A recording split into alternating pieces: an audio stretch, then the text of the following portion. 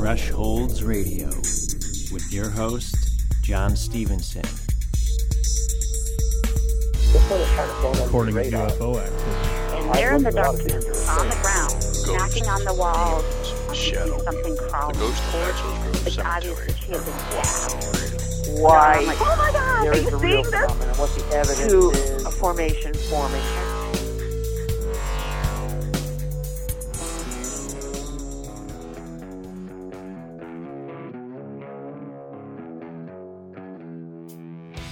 You're listening to Thresholds Radio. I'm Anthony K. With me is John Stephenson. On tonight's show, we have former criminal investigator, local historian, paranormal researcher, Ray Johnson. Also, we're going to be talking with Jeff Mudgett on the Mudgett Report. That and much more on Thresholds Radio. We'll be right back.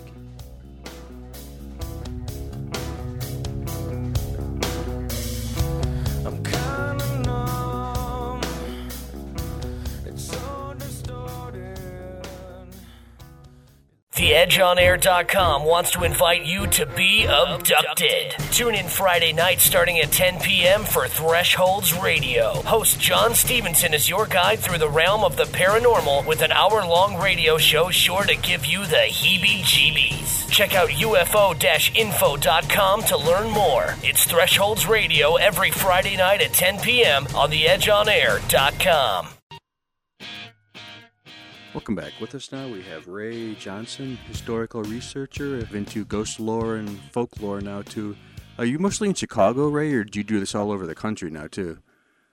No, I mean I'm local to Chicago. I mean I've had people say, would you ever consider doing stuff outside of Chicago? And I'm like, sure, but I'd like to start here since I was born here. So and know a lot about the area obviously since I was lived here my whole life, but no, specifically some of the stuff that I research is outside of Chicago, but as far as the book, that's specifically Chicago and the suburban stuff. Now, the second book that I'm working on now was initially going to be about, a ghostly architectural tour of Chicago, just concentrating mainly on some of the architecturally and historically significant buildings in Chicago and some of the stories with them. But as I was doing the research, and actually I'm a little behind in the writing. I'm supposed to have this done by the end of August, but I don't think that's going to happen. But as I'm looking at some of the locations, and initially it was all going to be on the paranormal, and which is very cool. But then as I was talking to people, I'm digging up stories that are as interesting or more interesting than necessarily a haunting, and I'm like, wow, some of these really cool stories that nobody knows about, and I thought, well, why don't we just, kind of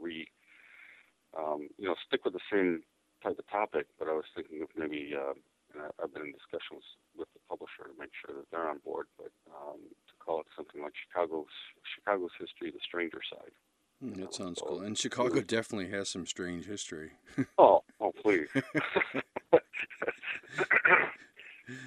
What got? I mean, you started doing historical research was your main thing because you told me you love research. But what got you on the paranormal side, or has it always been involved in that too?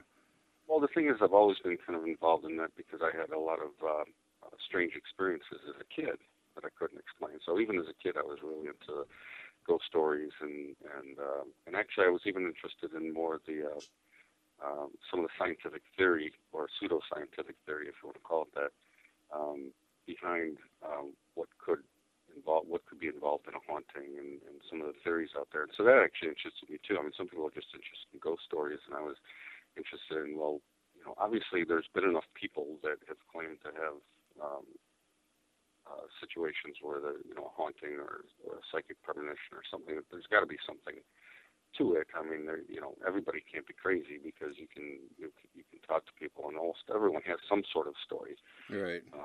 Something they can't explain. So there's got to be something out there. I mean, or we're just all crazy. That's the other explanation. But when I was a kid, like one of the probably one of the ones that sticks with me the most is when I had seen what I thought was a ghost of a living person, being my mom.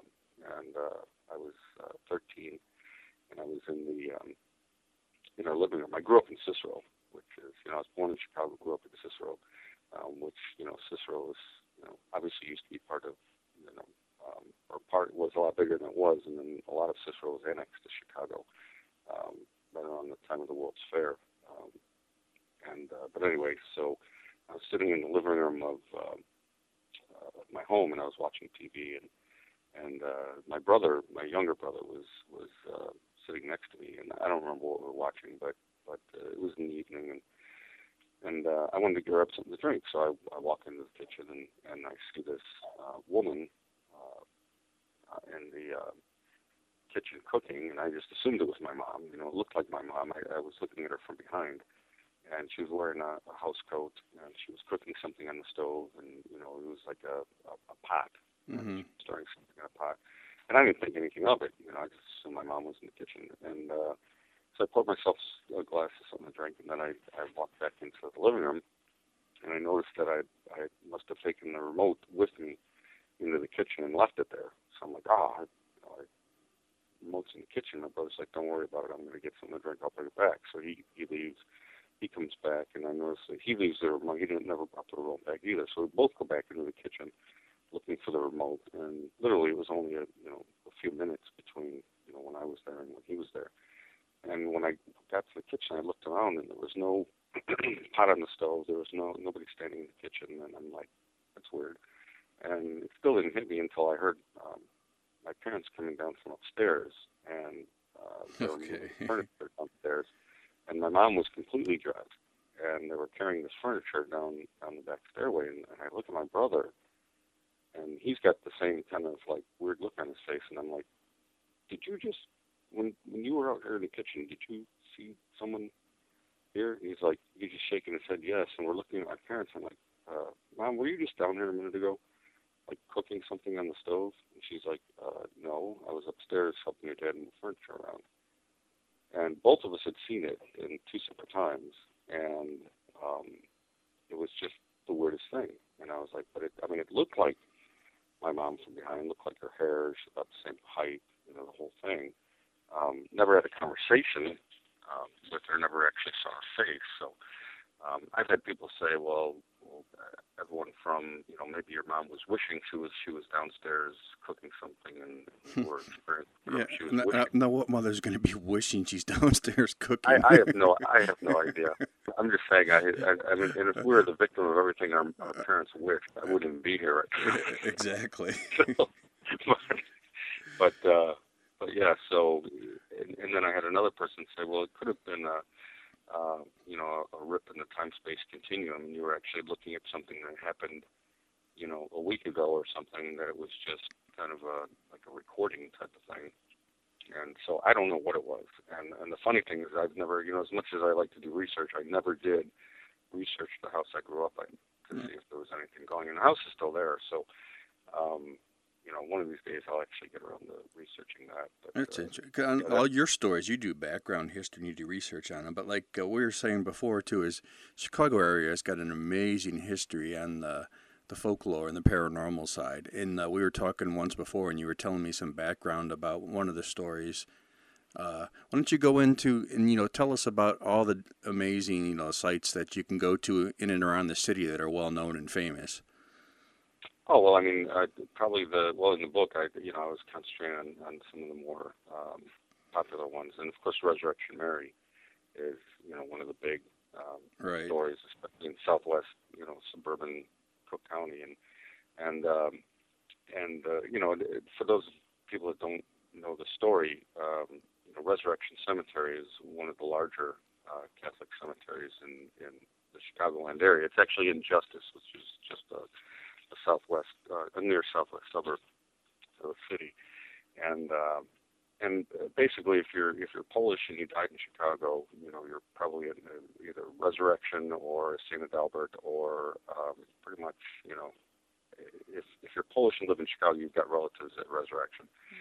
So the story behind Resurrection Mary is that the best I can gather, because I was kind of trying to figure out how it started and where it came from, but Resurrection Mary is really more or less a takeoff of the typical vanishing hitchhiker urban legend, which every area has one. And, even, there's multiple cultures that have the same type of urban legend or ghost lore. And but specifically, the Resurrection Mary is known worldwide. When I started writing about it, I was getting emails from people from Australia, who had never been to the U.S. but had heard of Resurrection Mary and were really interested in it. And so, she's actually become kind of a loved icon of Chicago, and you can't say anything negative about her, or you really get in trouble. But, exactly. I mean, I've gotten hate mail for some of it, and I've never even said anything negative about her. But anyway, the story goes is that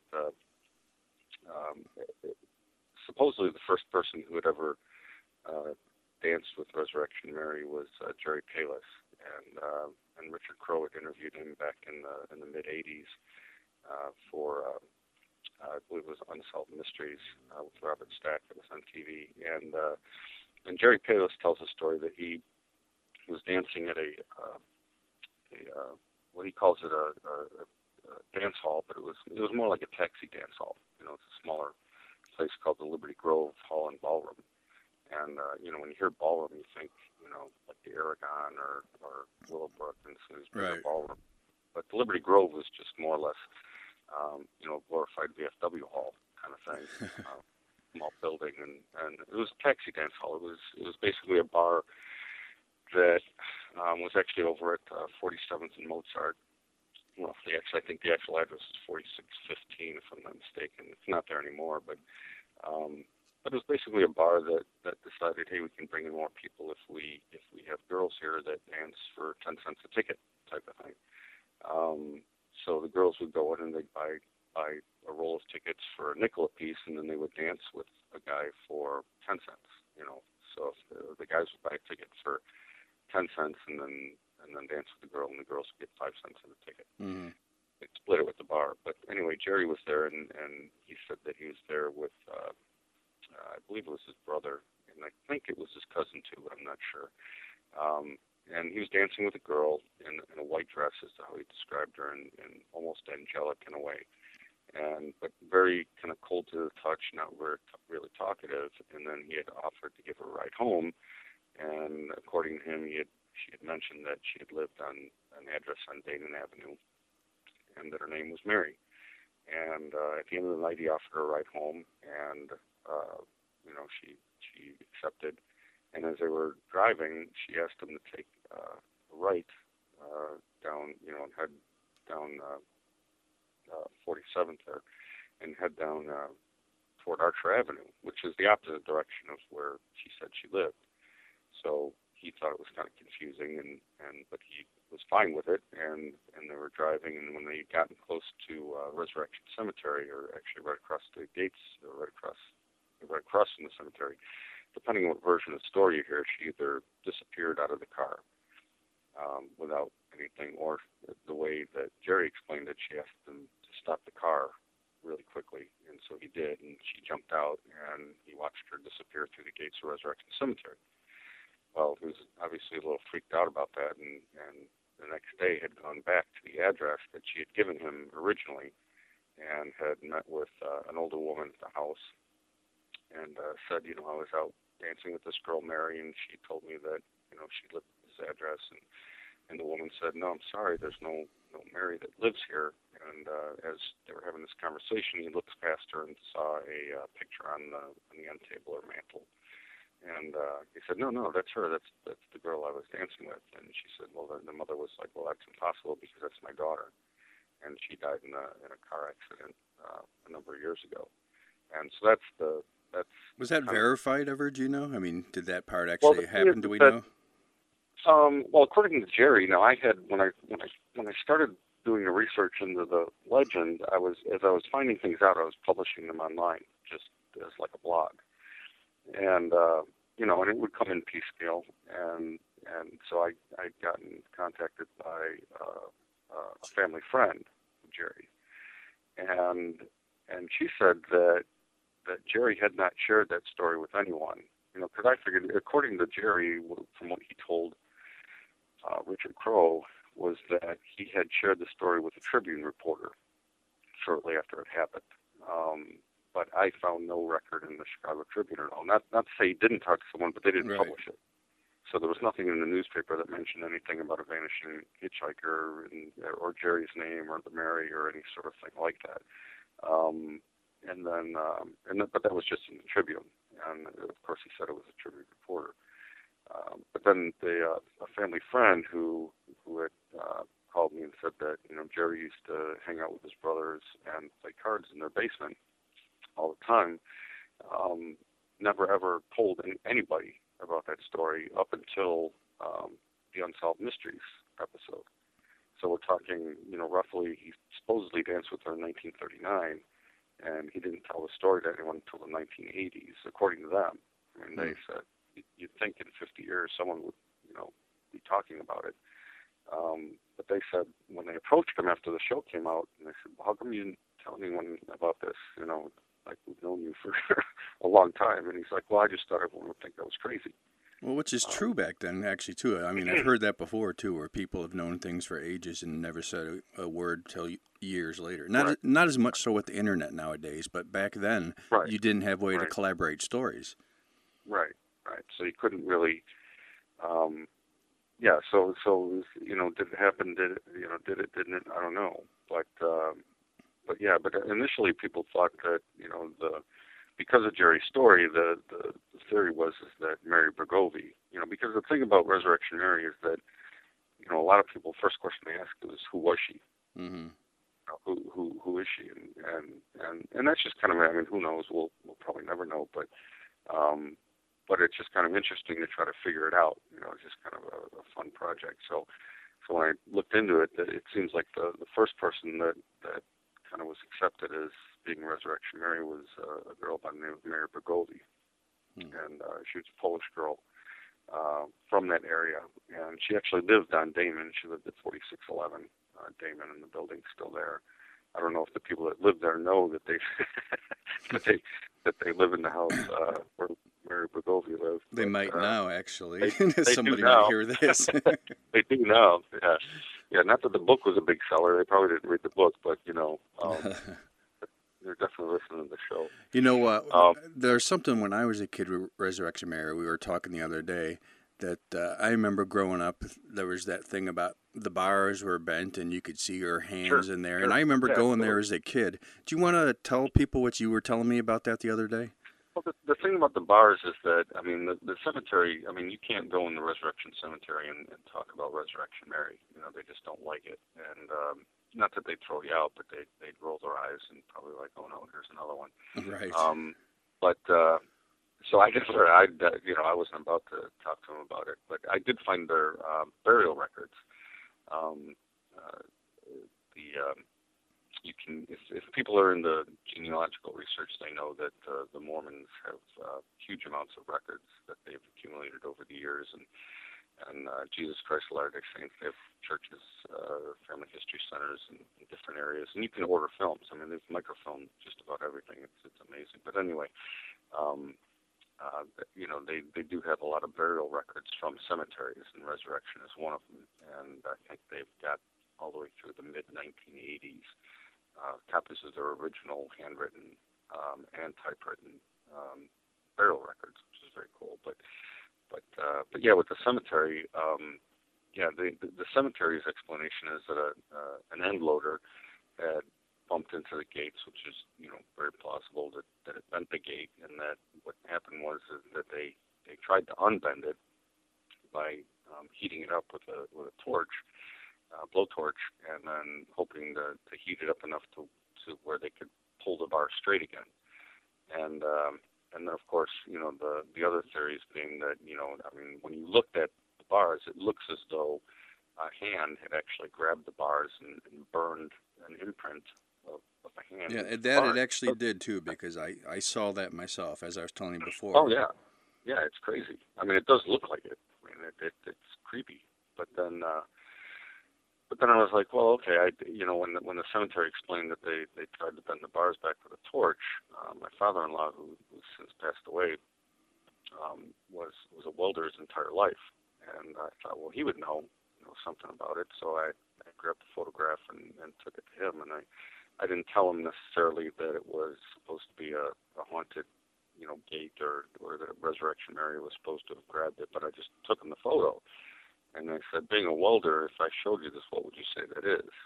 And he just looked at it. He's like, well, it looks like what he called banding.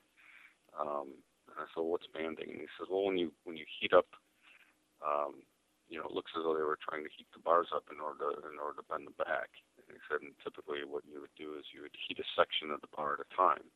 Heat a small section, and he kind of made a motion like he was moving the torch back and forth, left to right. Mm-hmm. And then as that part got hot, you would try to bend the bar a little bit, and then you'd go a little bit further down and do the same thing and heat another section of the bar and try to slowly bend it back again. And he said it creates these bands on the bar, so it looks like banding. And so, I mean, that's, to me, that's a plausible explanation as well. But, like I said, in the beginning of the book, it's, by doing the research, I'm not trying to, debunk anything or try to ruin a really good ghost story. Right. Yeah, you just ruined it for everybody there, Ray. Yeah, well, I'm sorry. Here comes the hate mail. You can send that to John Stephenson. Yeah.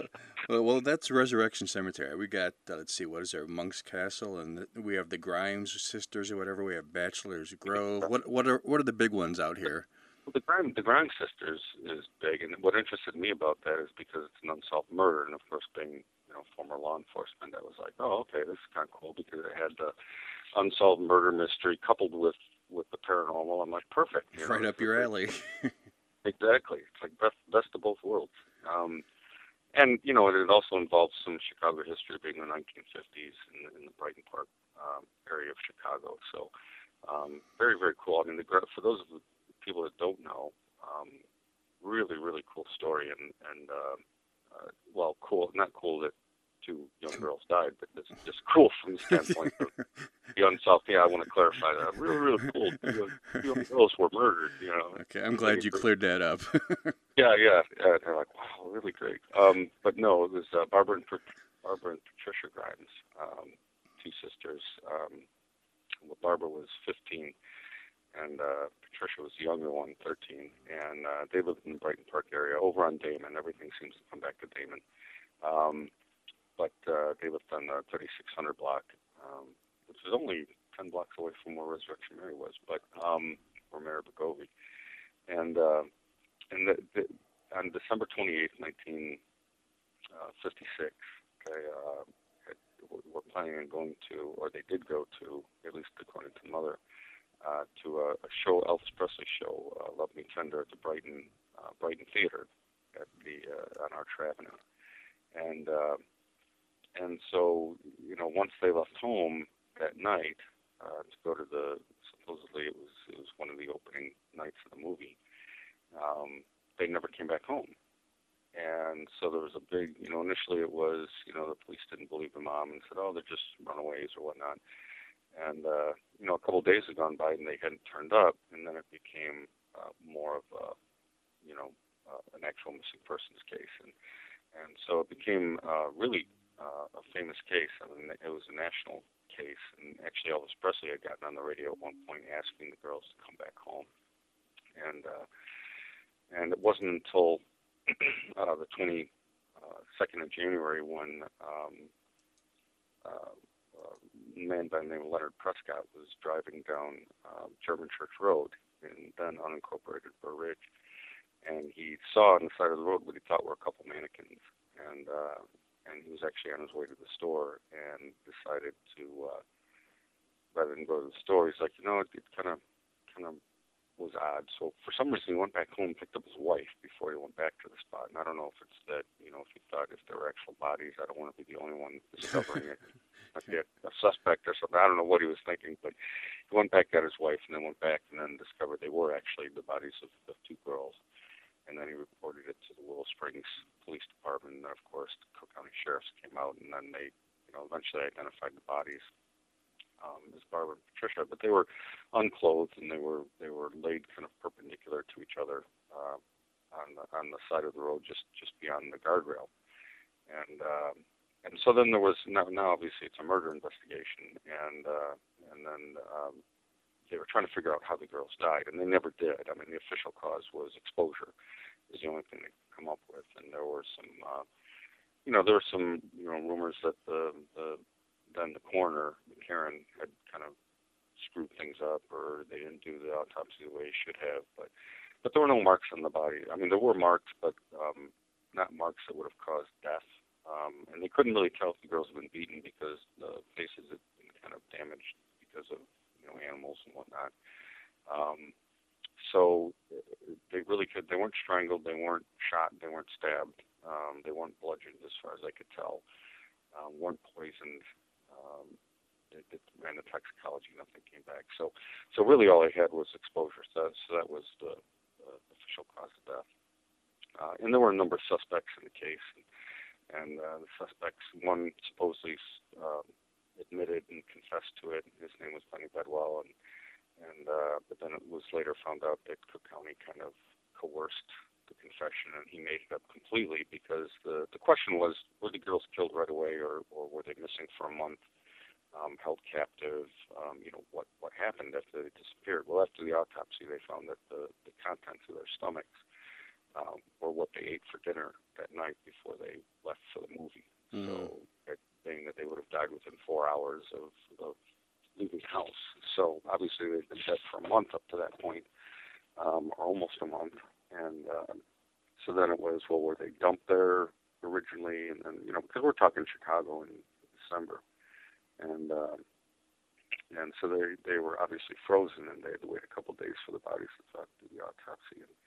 And so Benny Bedwell was freed because his whole confession was based on the fact that he and another guy, Whitmire, had hung out with the girls for a month, going to bars and going to movies and having a good time and all this other stuff. And that was all a fabrication that he came up with. Because Benny was kind of, he was slow. He had some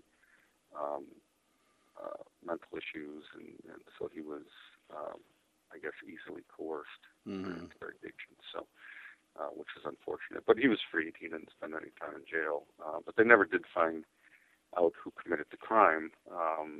So and then of course there's the ghost stories associated with where the girls' bodies were found, and it's called the Ghost Car, German Church Road, and basically first of all, there used to be a house out in there.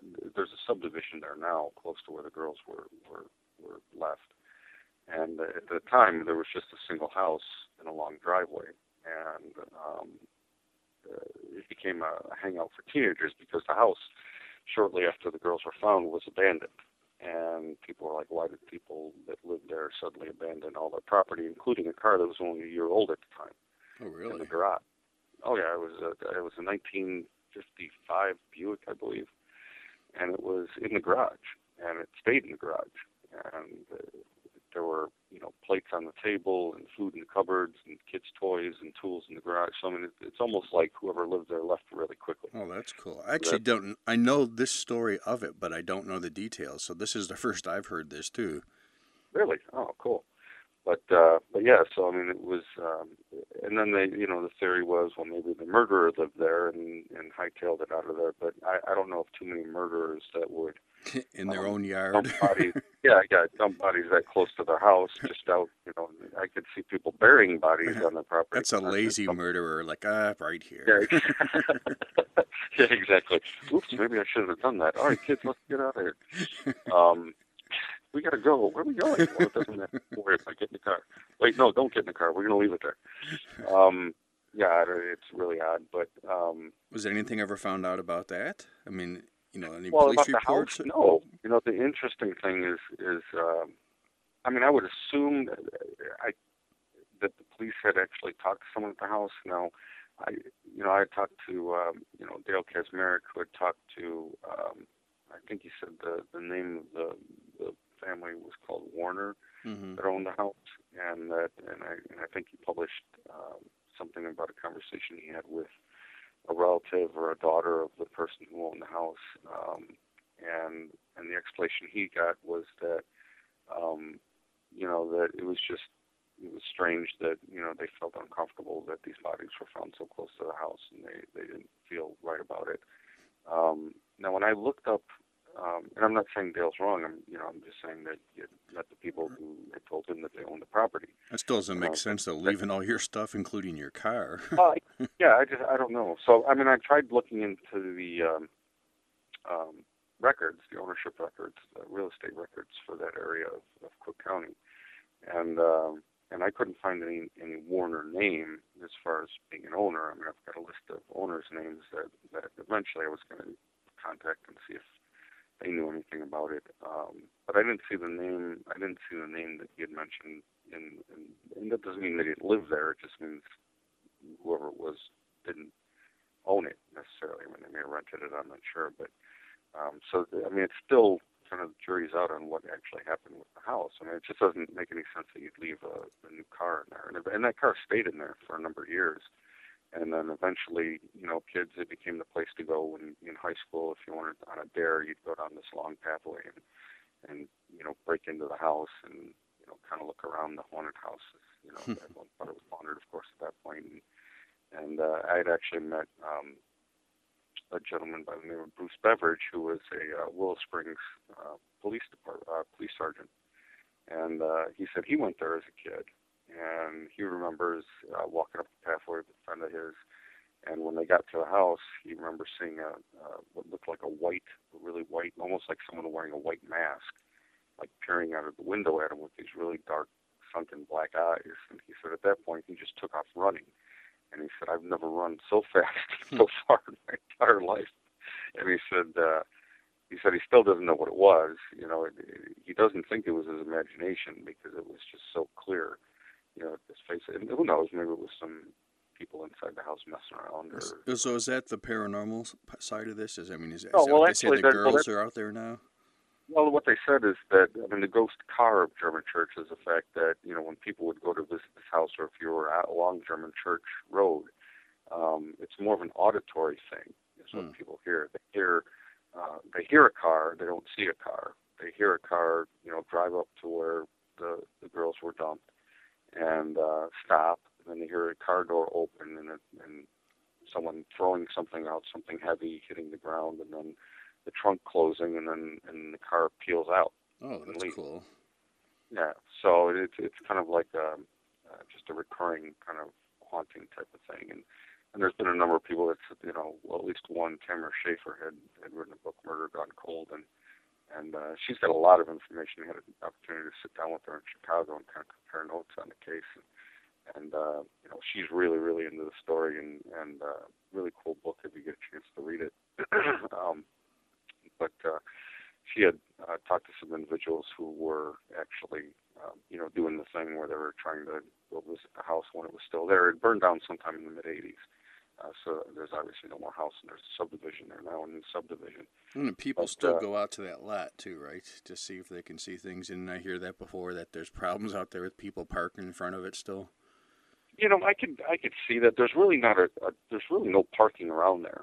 Mm-hmm. All you have is like the side of the road, and then the closest parking is in the subdivision. So I could see people getting tired of cars parking in their subdivision. And then the next closest thing is Trinity Church, which is a little further down the road. But if you park at Trinity, it's like a 3 or 4 block walk to where they were dropped off. And we know ghost hunters are lazy, so they don't want to walk more than 50 feet. No, but yeah, I've been out to the spot and trying to take pictures of what's there now and comparing it to the old photos. I was able to find a lot of old original photos on the Grimes case. It was funny, they were selling them on the internet. Someone had bought the Sun-Times, all the original negatives from the news, and it's on eBay. And I think it's actually called Historic Images now. They have a company now. They had purchased all of the old Sun-Times photos that were taken for the newspaper, and they had bought them all, and they're selling them on eBay. So it's not just the Grimes sisters, but a lot of Chicago history stuff. And you can get them for like $10 or $15 a piece, and then you own the negatives, and so you own the copyrights to the photos. Cool. So there were a lot of Grimes sisters. Yeah, Yeah, I was kind of surprised when I saw it. I was just kind of cruising the internet, and I was looking for some pictures to use in the book, and I came across these. I'm like, oh, you got to be kidding me! These are the original negatives, And so, yeah, I purchased a lot of them. And, a little bit of history, kind of cool. Yeah, yeah, very cool. And he had all the original notes from the original reporter, the photographer that was out there. A lot of them are handwritten or typewritten. Notes concerning the location and the name of the person who took the photo. Yeah, very cool stuff. Well, we got Resurrection Mary here. We got the Grime Sisters. What else is in your top 10 list? I mean, I know a bunch of them myself, but what's your next favorite? Oh, I mean, they're all over. I like the I like a lot of them. I mean, how do you narrow it down? I like the Peabody Estate. Now, that's not necessarily Chicago, but that's a big Chicago urban legend thing. It's not too far from Chicago. What's the story on that one? The Peabody Estate is actually, it's owned by the Forest Preserve District now, and it was actually the home of Francis Peabody. Francis Stuyvesant, I think is the way you pronounce it. Wasn't that convenient since it was called the Peabody Estate? Peabody Estate, go figure. But actually it was called Mays Lake. People call it the Peabody Estate, but he called it Mays Lake because he named the small lake behind the house after his daughter. And so it's actually called the Mays Lake Peabody Estate. But anyway, the house is amazing. It was Peabody was a coal magnate back in the early part of the 20th century, and made his money selling coal, obviously, and had a lot of money, and had built this house as kind of a retreat from the dirtiness of Chicago. All the coal and the Chicago air quality was really bad back then. Not that it's great now, but it was really bad back then. And so anyway, he built this home in which is now Oak Brook, and he had passed away, I believe, shortly after he built the property, and he was into drag hunting is what they call it. And so he had a huge estate, and he would have people over, and they would have these. It's like a fox hunt, only he wouldn't use an actual animal because he wasn't into torturing animals. And so what they would do is they would drag this piece of fur, like a rabbit pelt. A horse would drag this pelt around, and then the dogs and the other horses would chase after this fake prey. And they'd have these drag hunts, what they call them. Well, he ended up having a heart attack in a drag hunt, and they found him, laying next to his horse. And so the family, they buried him on the property, and they had erected a chapel on the property that was modeled after the chapel of St. Francis of Assisi. And it's a beautiful little chapel, and it used to be on the south side of the property, and he was actually buried near the chapel, and the chapel was there marked kind of like his grave. Well, it became, he was also a big supporter of the Franciscans order and the Catholic Church. And so he had offered the property for a very good price, or his family did, offered the property for a very good price to the Franciscan friars, or monks, as a lot of people call them. And so they used it as a retreat home and part of, kept classes there. And so they took over the ownership of the Peabody Estate. Well, the thing in high school to do was that you would sneak onto the property and try to find Peabody, because there was all these legends about him being encased in a clear casket filled with oil or formaldehyde, and you could see the body, but yet his treasure was buried somewhere nearby. And so it was kind of like a fun thing to do. Kids would park outside the property, and it was used to be a long path, just a long, dark dirt path to the house. So it was kind of creepy, and then they would try to go into the chapel or get into the chapel, because that's supposedly where the body was. And if you got caught, if the monks caught you, they'd chase you down. And if they actually were able to grab you, they'd take you back to the chapel, and they would give you a choice of either calling the police and have you arrested for trespassing, or you could pray all night, kneeling on a broomstick or rice or whatever painful objects they could get for you to kneel on, and you would pray all night in the chapel, and then they'd let you go in the morning, kind of thing. So that was the legends behind Peabody. And there's also ghost stories concerning, the rumor was going around that he had an illegitimate child with one of the caretakers or one of the servants, and that they lived in the house. Obviously, the servants did live in the house with them, but supposedly this one female servant had an illegitimate child with Peabody, and that at some point the child had taken a tumble down the stairs and had died.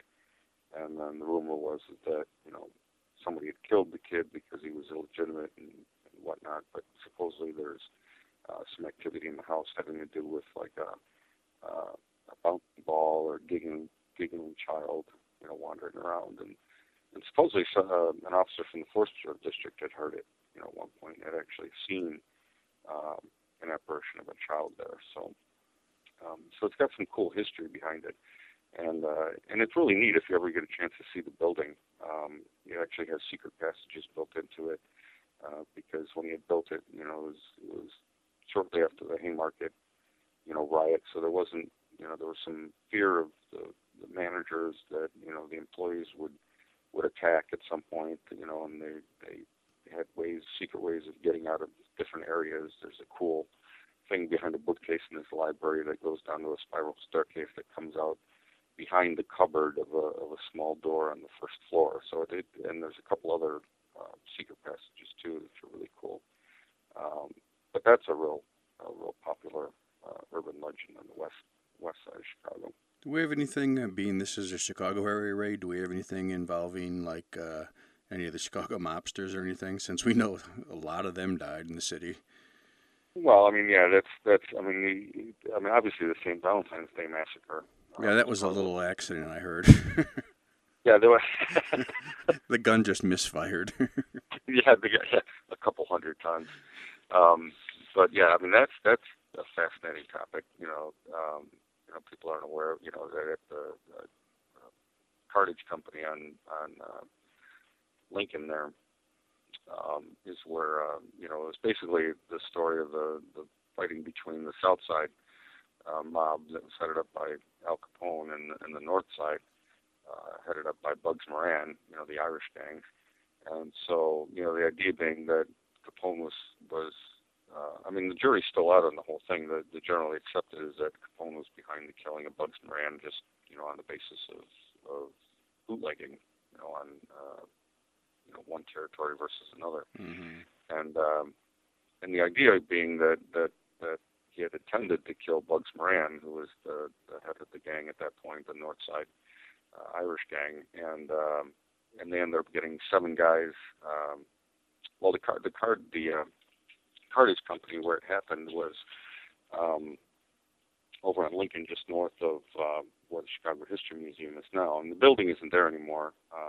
It's actually now just a parking lot for the most part for an apartment building there, and on Valentine's Day in 1929, 7 guys, part of the Bugs Moran crew, were inside the cartage company when they thought they were being raided. It was basically a couple people in plain clothes and a couple uniformed officers, supposedly quote unquote Chicago, dressed up as Chicago cops, came in and kind of lined them up against a wall and then used shotguns and Tommy guns to just mow everybody down. And so it was a pretty ingenious plan. There's still the people that think, well, maybe the Chicago police were actually behind it. Me personally, I don't think you would wear a Chicago police uniform. If you're going to be trying to off somebody, as a cop, I think the last thing I would want to wear was my uniform. But, your badge number right on your shirt. yeah. So I don't know if I necessarily believe that. But if it was the Capone gang, of course, Capone was in Miami at the time, which was, convenient.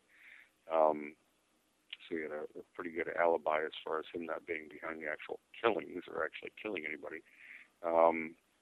But yeah, there's a lot of stories behind that because even trying to prove who had done it, there was a gang from St. Louis who was the prime suspects necessarily, and then there were a number of other suspects that who eventually ended up dead. So there weren't any live suspects after a while. So they kind of just the investigation kind of died out. Sounds kind of like the Chicago way too. Yeah, exactly. It's like, well, you hire the guys to kill somebody, and then you have to kill them. Yeah, never-ending circle.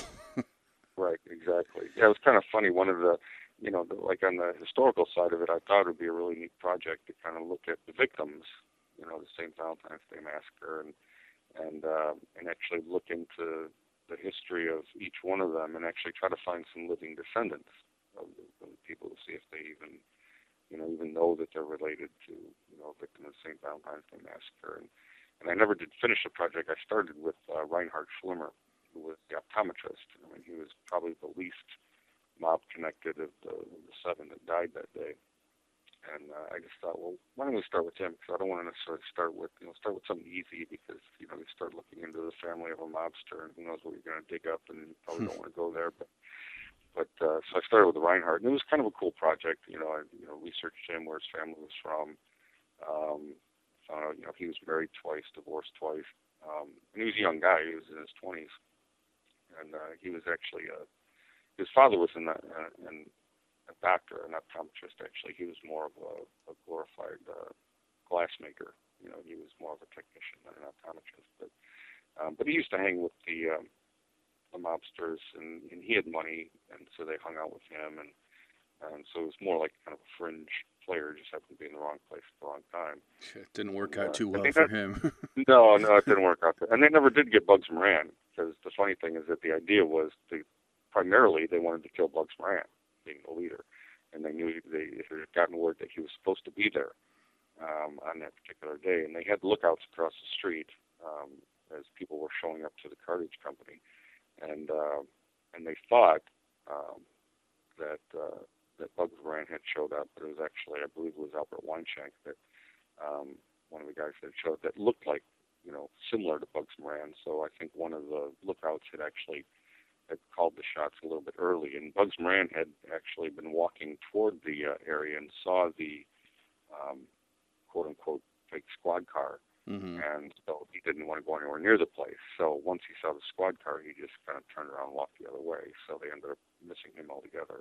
So whoever ID'd that wrong probably didn't walk away either. Yeah, I'm sure I'm sure nobody made it out, alive of that one. So that was just, and plus it was kind of the beginning of the end, for a lot of the organized crime at that point. I mean, not that we don't have organized crime now, but it was kind of. They kind of had their way with Chicago at that point, and nobody really kind of gave them a hard time. A lot of the police officers were kind of on the payroll, so a lot of the stuff they did was overlooked. But this just made too much national news. I mean, when it gets to the point where we're massacring 7 people with machine guns, then the politicians were getting a little pressure, and so it was actually such a big deal that they kind of messed themselves over by doing it, because it just brought a lot of attention, which, they don't necessarily want, and so that it brought down some pressure from above. So it was really kind of the beginning of the end for Capone and those guys. I know on that lot where it happened, like you said, the building is gone, but I know someone that was actually out there in a group, and, it was a paranormal tour, and he had his recorder running, and he recorded gunshots, which, in Chicago you don't think twice about. But the odd thing is nobody in the group responded. So, because they say they didn't hear nothing. But as you're listening to people talk, no one responded to the shooting. So it was kind of creepy. Like, it really might have been kind of a ghost shots, because, when people are talking, you hear a gunshot, somebody will say something usually. Of course, it is commonplace in the city, but still, you're going to notice it. Yeah, but still, you're going to notice gunshots. I mean, no matter how common it is, I mean, your self-preservation, mechanism is going to kick in when you hear gunshots, I think, and it just kind of gets your attention. You don't want to get hit. No, not normally. No, but I my personal belief is that like 99.9% of the paranormal stuff is going to have a scientific explanation, which doesn't make it any less creepy. I exactly. think that times of violent death or whatnot, that there's a lot of energy being put out in one way, one shape or form. I mean, we all give off kind of a chemical electricity just as part of our normal living. So I do believe that some of that stuff may be able to be recorded somehow or caught on stuff. But in order to be caught on, my belief is in order to be caught on something physical, like a camera or a recorder, I mean, those are of this world, so I don't see how they could record something not of this world, but paranormal, I think is different than supernatural. I mean, paranormal just means along with normal. So well, like I always say, there's no rhyme or reason to this, and no one knows what it is actually. So we have no idea what can and can't happen, and it's just there's no rules to this. Right. And initially, when I started, I wanted to interview a paranormal investigative group. Like I said, I'm not a paranormal investigator, so I wanted to kind of include something in the book about the techniques that they use. So the group's no longer together, but it was PRI out of the western suburbs, and I kind of brought them the questions. I'm like, well, how do you know, and they were really, I wasn't trying to be demeaning or anything. I was just, how do you know, that you can capture a ghost on camera, or how do you know that a ghost causes an EMF meter reaction, or how do you know that it, it's kind of like, when my kids were younger, they made leprechaun traps, in school. No, they did. It was a project, and so, how do you make a leprechaun trap? Well, what do you know about leprechauns? Well, they like shiny stuff and they like gold, so the kids make all these little devices to catch a leprechaun. But I said, if you don't know the physical makeup of a ghost, or if you don't know exactly what it is, how do you make a device or use a device to capture that? And the answer I thought was really good, and I think a lot of the better groups, think this way, is that you're not necessarily trying to prove the existence of ghosts, you're trying to disprove it, actually. Exactly. So you're kind of looking for a real reason for some of the activity, and then if you don't find a reason for it to happen, then it's something unknown. Right. I always try to prove what it's not, and then whatever's left, no matter how odd it might seem, is a possibility then. Right. Yeah, but I thought that answer was really cool. I mean, I could see someone getting defensive and like, well, if you don't believe in it, and they weren't. They were just, no, we're actually trying to disprove it. And so that made more sense to me. And I was not, I always had my question about EMF meters, and I'd gone with CPR on an investigation, and Miss Eric and Mark Betts and Samantha Panna out of Naperville. Mm-hmm. And they're a good group of people, and I like them a lot. And so they invited me to go on one of their investigations. And so I grabbed an EMF meter. I'm walking around in the basement. Well, actually, first of all, I walked in the basement where the activity was supposed to be going on, and there was one area of the basement and that I got kind of a weird feeling from.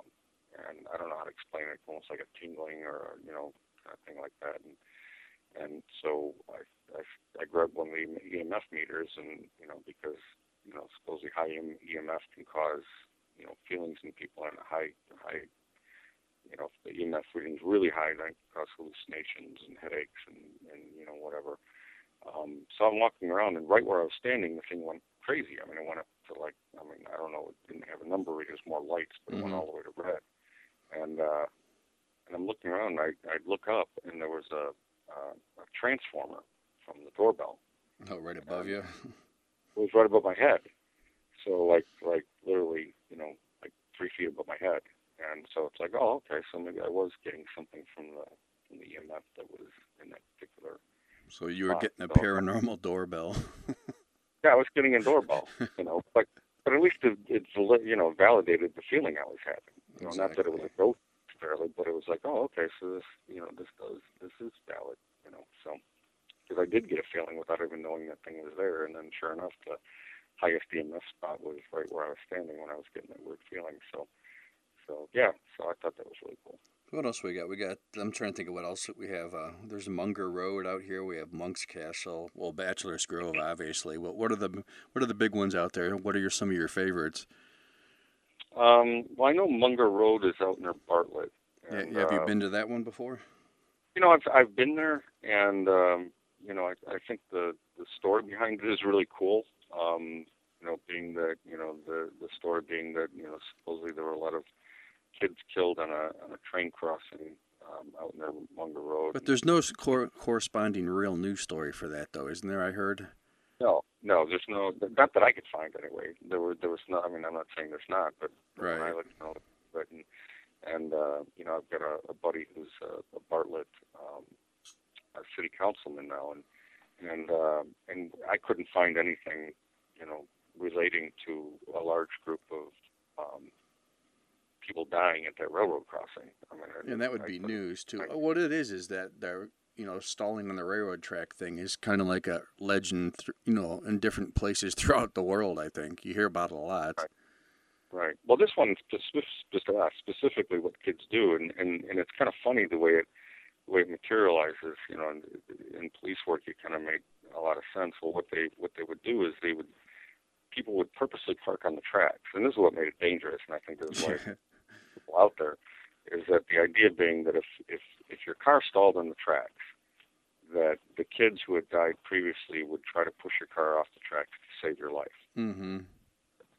And so what they were telling kids to do, or I don't know how this actually started, but you would go there and park on the tracks as though your car was, although it wasn't. There's something wrong with that plan right there from the get-go. Yeah, I know.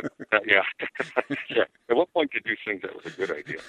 But so you park on the tracks and you sprinkle talcum powder on your trunk, and then hoping to catch the fingerprints.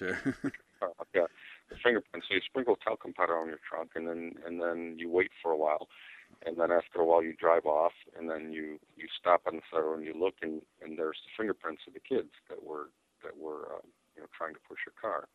Well, I mean, people were looking at their own fingerprints is what they were doing, mm-hmm. because they were touching the trunk previously, and then sprinkling the talcum powder, which then stuck to where their fingers had touched.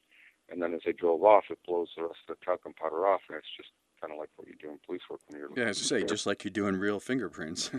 Right.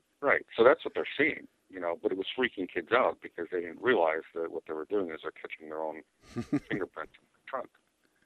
So they would do that and actually see fingerprints, in the talcum powder on the back of the trunk, and they're like, oh my gosh, this actually happened. What kind of prints do you think you get, Ray, if you put them on there and you get in the tracks, and then when you put it in reverse and gun it, do you get prints like smearing down as you run over the ghost children? That's right. Exactly. There you go. That'd be terrible. A ghost kid. Yeah, can you kill a ghost kid, though? They're only trying to help. I saw I don't remember what it was, years ago, one of those paranormal shows, I don't know, one of them, and they were showing that where the news crew stopped on the tracks, but it wasn't Munger Road, it was somewhere else, and they put baby powder on there, and there was little tiny fingerprints all over it, but it was somewhere else. So this is a reoccurring story you hear. Oh, I'm sure it's like most urban legends. They kind of start. I'm sure it didn't start at Munger Road. I'm sure somebody started it somewhere, and there's been versions of it probably everywhere. Just like the vanishing hitchhiker type of thing. We're running low on time here. What do you got? What's another one of your favorite ones here? You got 4 minutes to tell me. Wow. I've got a problem with talking that most people say, and it's like, I couldn't tell you the time in 4 minutes. But, well, you're wasting time now. Come on, move.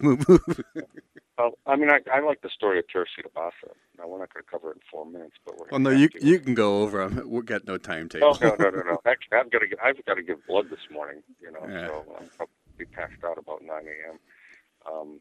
Having ice put on the back of my neck, which is highly embarrassing. A tough ex-cop, ex-military, show up to give blood and pass out. See, now you're embarrassing yourself on radio. I know, that's okay. That's okay. I do it all the time. It's fine. I'm secure enough in my manhood. But no, with Teresita Bassa, that was interesting because it was one of the only times I know of that psychic evidence was introduced in actual on a murder case, in a court case. Which I'm really shocked that they allowed it in, but they kind of had no choice because Teresita Bassa was a respiratory therapist, worked at Edgewater Hospital in the 70s, and she was murdered over on Pine Grove in the apartments near Pine Grove and Diversey, and so they didn't have any suspects. They had found her unclothed, stabbed in the chest with the knife still in her chest, and the apartment burned. They started a fire, turned the mattress over on her, and started a fire. well, there were no suspects, and the case kind of went cold. And then about 3 months after it happened,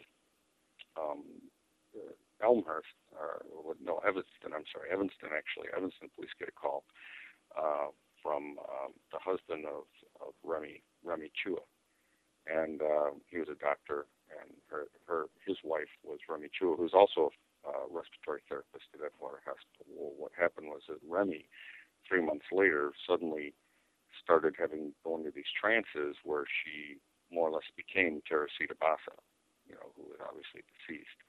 And she was talking to the husband as though she was Teresita Basa and naming her killer, and not only naming the killer, but also what jewelry was missing from Teresita Basa's apartment, and cool. Who owned the jewelry and their telephone numbers.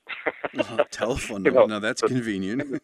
And the telephone, which is unique. Normally with psychic stuff, it's like, I hear the letter C, or I see this, and I see, and you got to kind of figure it out. But she was like, okay, this is who killed me. He took this jewelry, described it. You'll find it, in his apartment, and this is who the original owners are, and these are the telephone numbers. Wow. So that's when Evanston said, okay, something's up here. So they called Chicago, and they said, we got to talk to you. Long story short is that, everything that this woman had told them ended up being true. They found the jewelry, they called the telephone numbers, the people showed up, identified the jewelry. The guy eventually confessed, to the crime. But it's just a really, really cool story. And, it sounds neat. Well, actually, like I've said this before, too, when a psychic does that, it's one of two things. They're actually really the psychic, or they're the killer. Exactly. And, I've talked to psychics, and they're like, we're almost afraid to go to the police, because if you go there, and I don't blame them, because I'll be honest, if we had a unsolved murder, and some person walks in and says, yeah, well, I've got some information, and you're going to find the body here. Yeah, I know where the body is. Yeah, well, come on back here. We need to talk to you for a little bit more. Would you like a cup of coffee? You're going to be here a while. So. Well, that's a cool one. Do you want to talk or tell us about your book real quick, or where people can buy it, or do you have any websites or any information? Sure. Yeah. It's called Chicago's Haunt Detective, and again, it's not because I'm a paranormal investigator, just because of my detective background. And it's called Chicago's Haunt Detective, and obviously, Ray Johnson being the author. It's by Schiffer Publishing, and you can get it on Amazon. You can get it pretty much in any of the local bookstores. And I've got a website, hauntdetective.com, and you can order it on there, an autographed copy. And we just started doing some, just actually yesterday was the first tour. I always thought it would be nice to do kind of a walking tour of some local history. So we started doing in Elmhurst, has a neat historic district. So we started doing some walking tours there. And there's a link on my website to that, and it's actually called Voices from Beyond Tours. And, so if you go to hauntdetective.com, they can find everything that they need straight from their Facebook groups, that blogs that I write, stuff like that. Okay. Well, that was cool, Ray. Appreciate you having on, and a lot of information there that most people don't know, actually, too, because you have a little bit more of the history on there, where everyone else just tells us the stories. Yeah, and plus, the kid, I hated history in school, and I was like, if you tell people the interesting side of history, then the rest of the stuff will stick. I would never remember I would know that St. Valentine's Day massacre happened on St. Valentine's Day, but of course the names and people involved, you never remember unless you heard, the really interesting stuff, and then it kind of sticks. Yeah, and that sticks in your head, too, when people are machine gunned, especially when you're a young kid growing up. Yeah, cool, machine gun. Yeah. Exactly.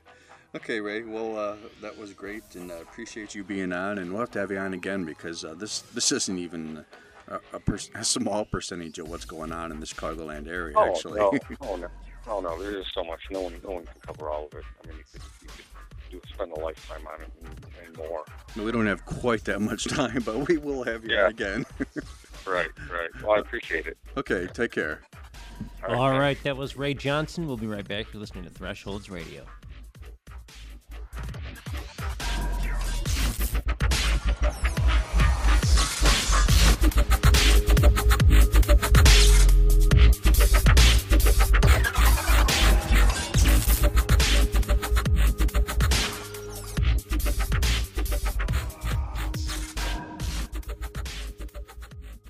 TheEdgeOnAir.com wants to invite you to be abducted. Tune in Friday night starting at 10 p.m. for Thresholds Radio. Host John Stephenson is your guide through the realm of the paranormal with an hour-long radio show sure to give you the heebie-jeebies. Check out UFO-info.com to learn more. It's Thresholds Radio every Friday night at 10 p.m. on TheEdgeOnAir.com.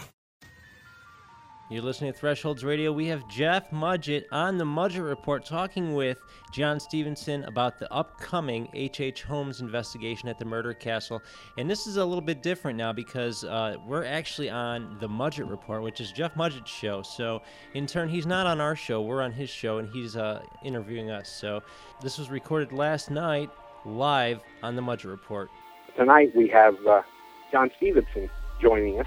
He's an expert in paranormal research. He's the host and owner of Thresholds Radio.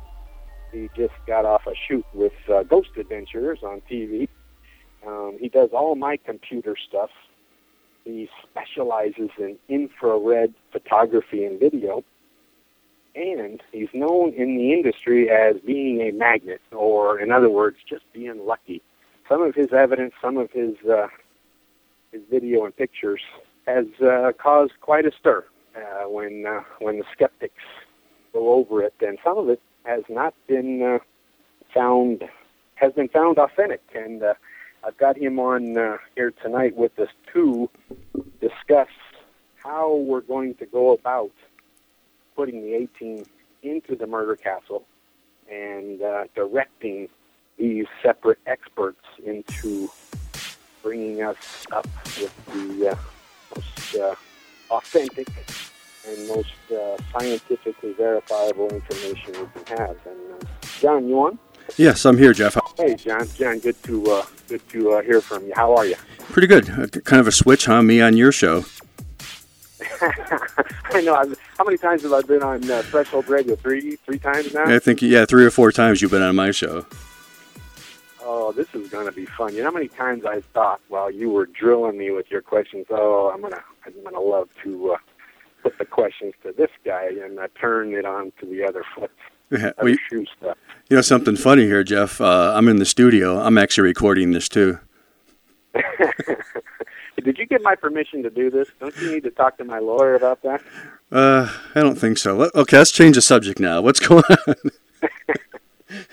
Hey, John, explain a little better than I did to our listeners what your specialty is in paranormal research. Well, in research, I've been involved in it my entire life, but actually the last 5-6 years I've been pretty heavy in infrared photography and infrared video, and I've had amazing luck with that. Just a standard infrared camera, but my infrared video is actually from DVR surveillance systems. I used to install those, so these are all high-end, very, very high-end surveillance systems. They're not the type you get at the ghost stores or whatever, and I've had amazing luck with this. It's true infrared equipment, and it tends to catch things. If things are there, it sees them.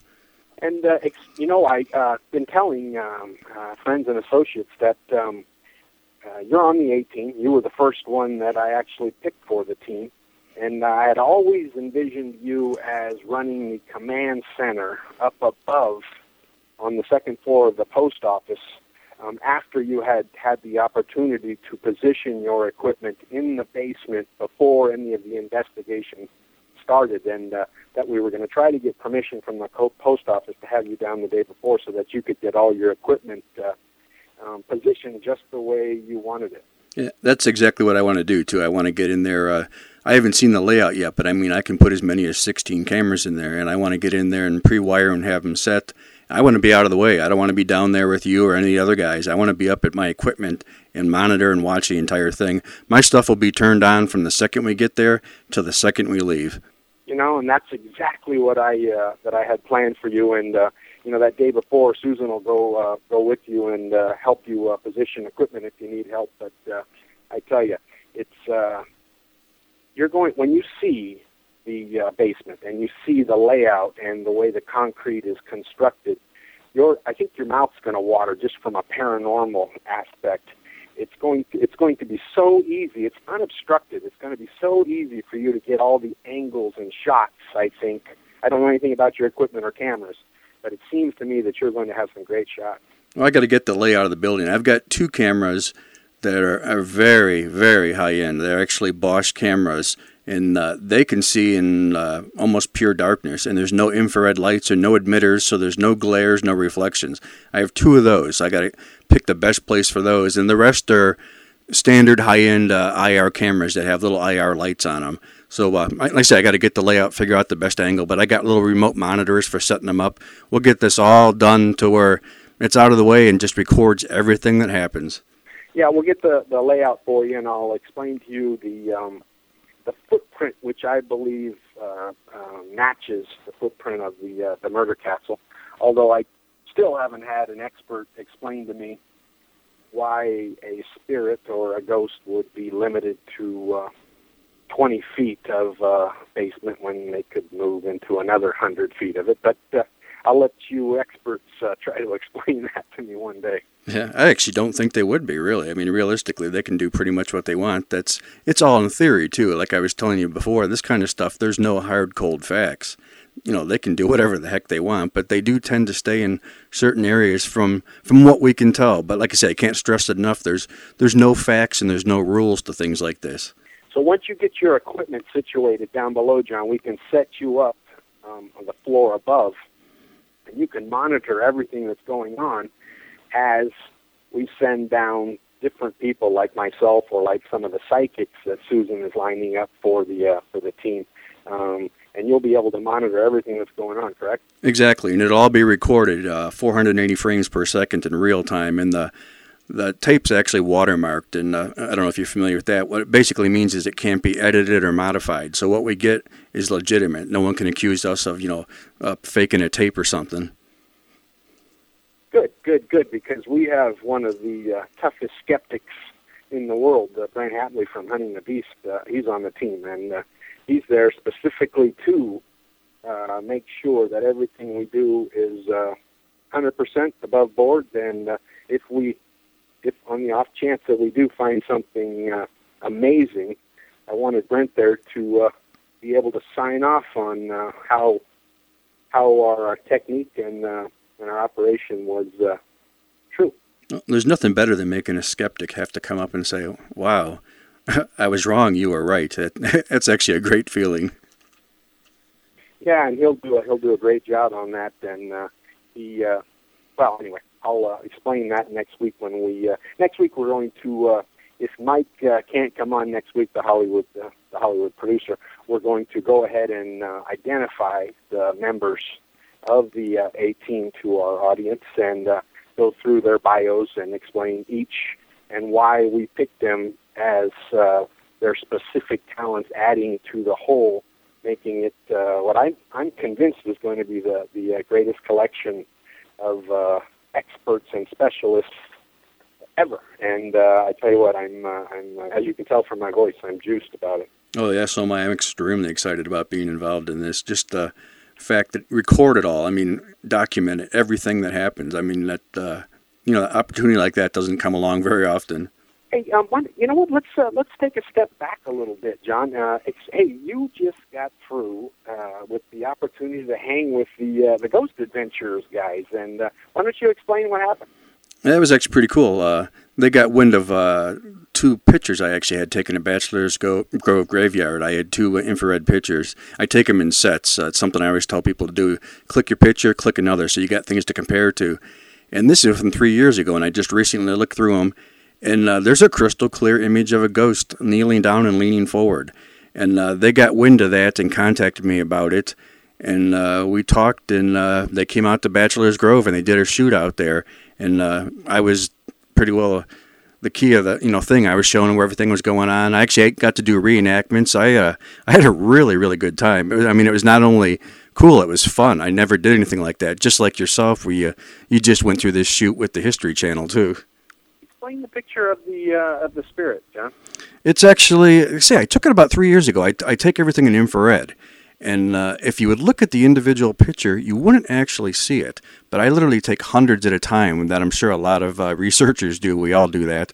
But when I was scrolling through them one time really fast, kind of like a slideshow, something jumped out at me. 2 pictures should be pretty well identical except for leaves moving. And I zoomed in and I looked at it, and there is a really, really clear, I think it's a man, kind of kneeling down, leaning forward. And in the next shot, he's farther forward. And it almost looks like he might be putting flowers on a grave.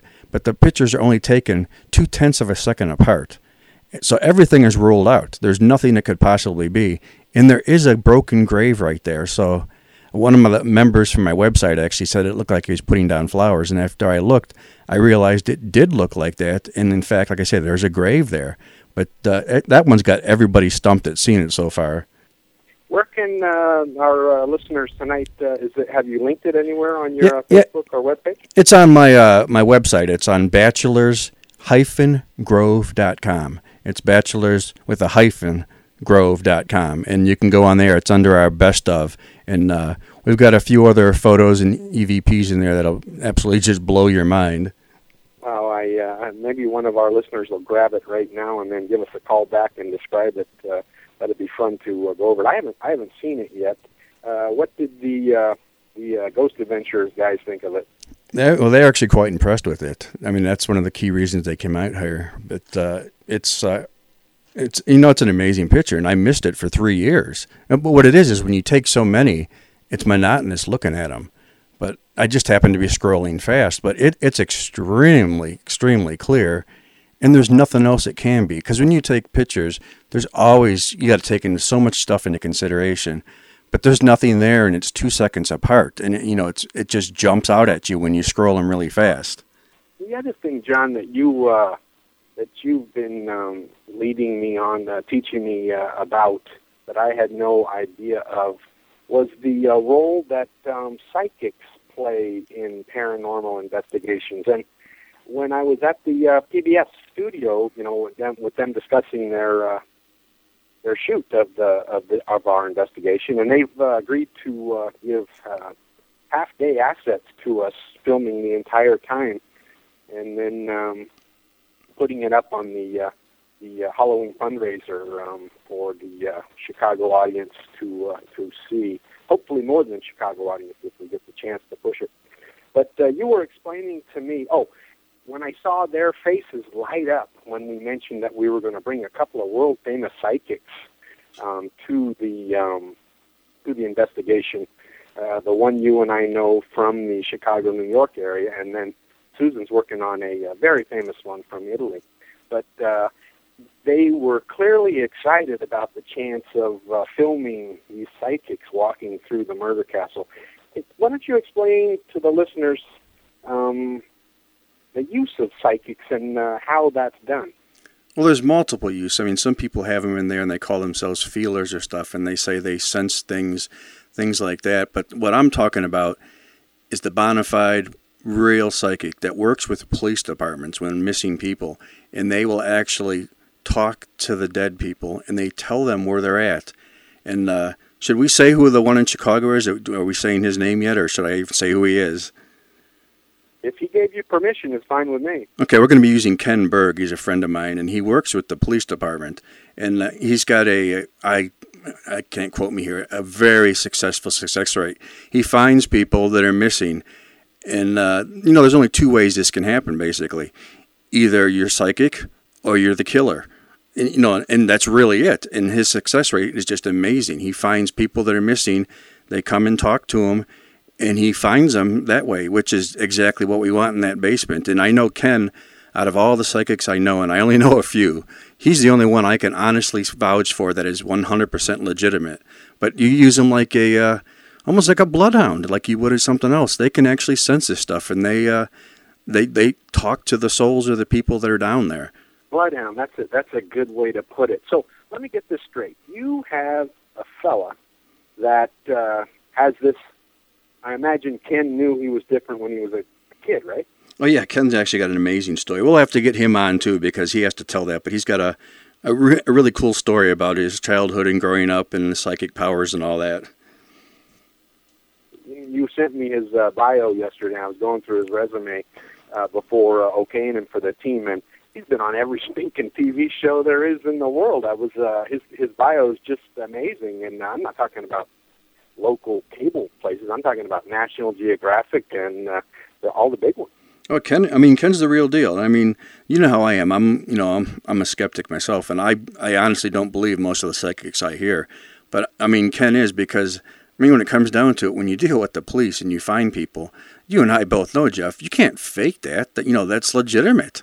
Well, and let's face it, the police, and I'm not a policeman. I don't know anything about tactics or techniques or attitudes in the police force, but I would imagine it takes the police to get to the very end of their rope before they're going to call a criminal psychic in to help them solve the case, because basically what they're admitting, they can't solve the case using forensic evidence, normal techniques, correct?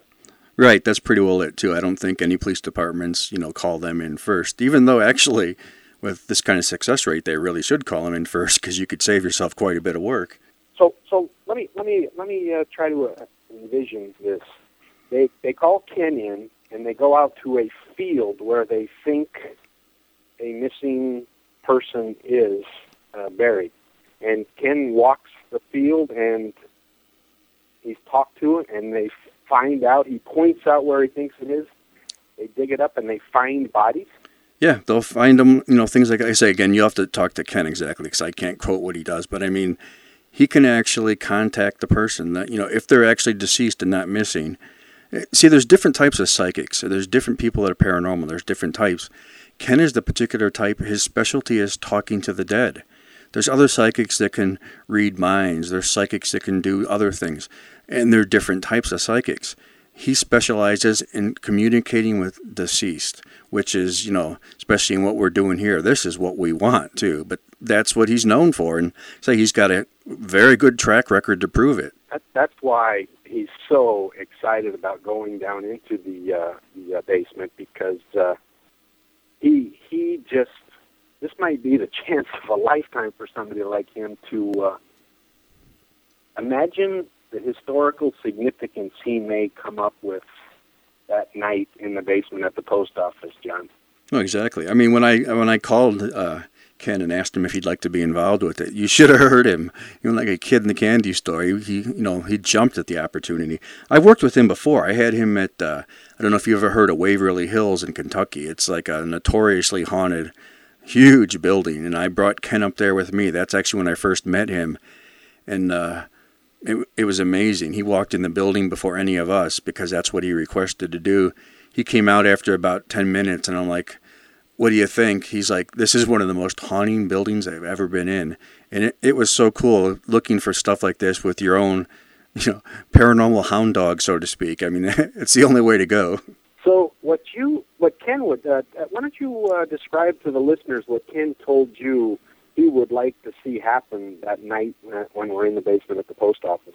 He mentioned something about he wanted to go down alone first by himself, correct? Right, yeah. Ken prefers to go in. First off, he doesn't want any background. In this case, that's ridiculous, because everyone knows the H.H. Holmes. But in a normal case, he doesn't request any information or background, because he wants to hear it himself. But what he likes to do is go down there before anyone else, before there's no one in, no one to bother, and walk down there himself a little bit and get a feeling of the place and see what he feels or who he hears. That's the way he prefers to do it. I think that's a good idea. So what we'll do is we'll let, we'll all sit down and discuss this before the actual shoot happens, and of course with the PBS, what they need for their filming. But maybe we'll let Ken go down first, get his feel for the area. Then I'd kind of like to go down by myself to see if I can recreate some of the feelings that I describe in the book, which, quite frankly, with the History Channel guys, there were 20 people with me in the basement, film teams and audio teams and makeup and things like that, and I don't really think we were going to find too much. You can say. Oh, go ahead. I'm sorry. Go ahead.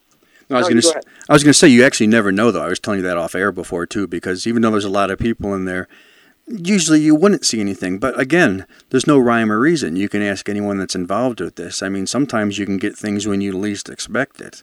You know, I still have not been able to have anyone explain to me why, except for the obvious dramatic effect that most paranormal investigations are done at night rather than in the daytime, when I can't for the life of me begin to understand why a spirit would care.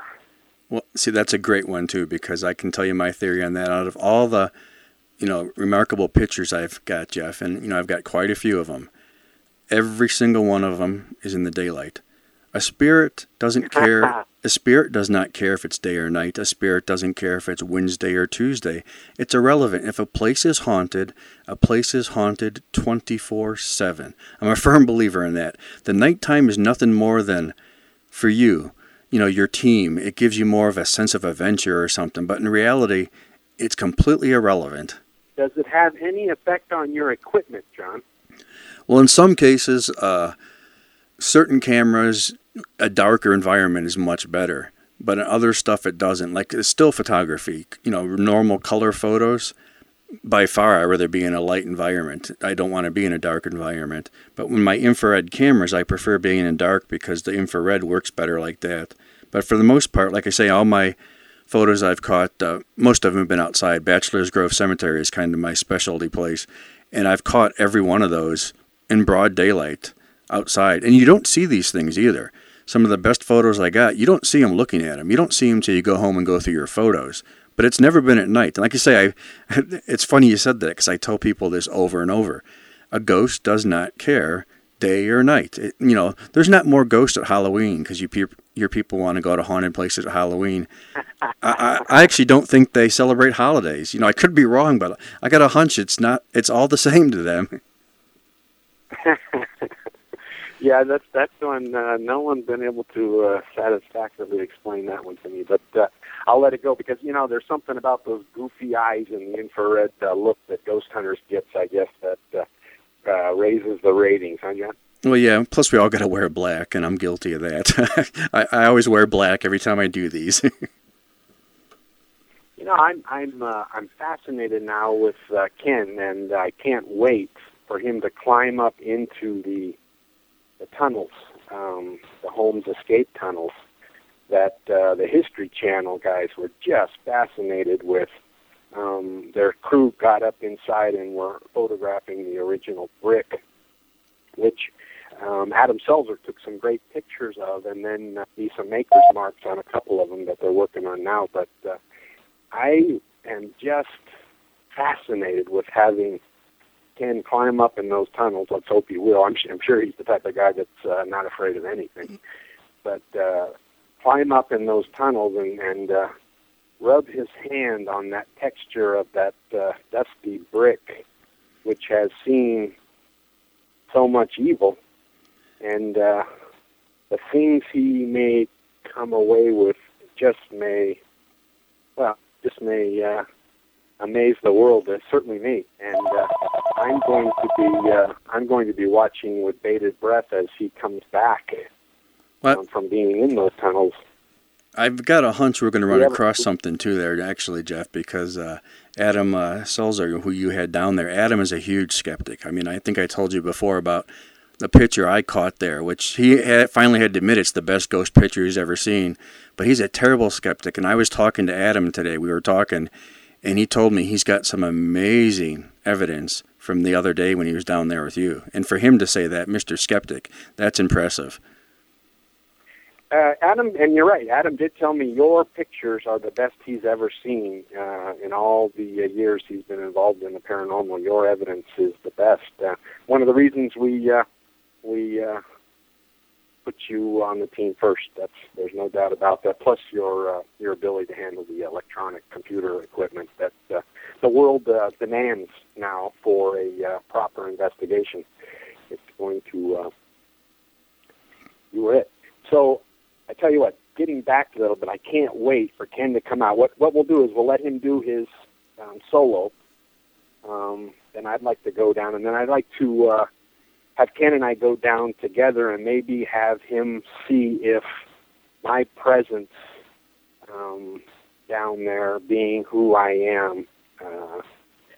Everyone knows who I'm related to. See if that gives him any kind of different reaction from the energies down there, John. Oh, I agree. Ken and I actually had spoke about that too. I mean, the idea of you're going to be kind of, how would you put the lightning rod, actually. I mean, I got a hunch because it could happen two ways because, you know, your great-great-grandfather is the one that murdered these people down here, so you could attract them that way, or heaven forbid, you could even attract your great-great-grandfather himself. But Ken's kind of psyched about walking down there with you, too. Yeah, and then we'll, when we get through with that, we'll bring the scientists down.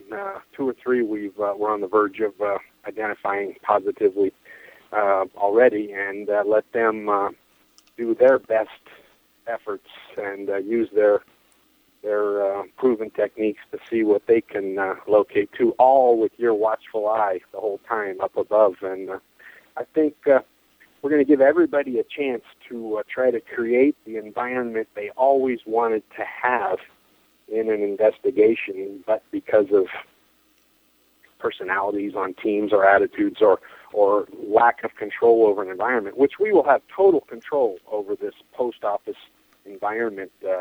We had it when the History Channels or the post office employees were just incredible, fantastic, and they did everything they could to make it the best it possibly could be. And I'm sure they'll do it for the PBS people, who are just right down the street from the post office, and I'm really looking forward to that. Hey, Susan, do we have any callers? Yeah, I keep hearing the phone ring. I think we have callers, John, but no answer. Maybe they're psychic callers. Hello? Hello? Oh, am I on? You're on. You're on. My name is Jay. I live out in Ventura, California. Hey, Jay, how are you? Good. I first heard you on Brent Hadley's show, Honey the Beast, and I bought your book and gave it to my girlfriend. And and we're paranormal investigators ourselves. And I had kind of a wild idea of, like, maybe you guys will probably want to, but it might be a good idea to provoke something to actually happen down in the basement. This may sound crazy, but get a girl in her early 20s, dress her up during that time, have her down in there in a chair like as if she's restrained somehow or something, and throw in a digital voice recorder and a K2 and a millimeter and stuff like that, and just have her like cry for help or something like that, and we go down there with her and with Ken and just see what happens. What do you think of that? I'm thinking, wow. I'm also thinking you might need some lawyers to get through this thing. John, you're the pro here. It sounds, you know what? It sounds very intriguing. It sounds possibly like it could attract things. It also sounds like it'd be difficult to find a young lady that would be willing to do that as bait. Well, the production company could put a casting thing out and get somebody to do it.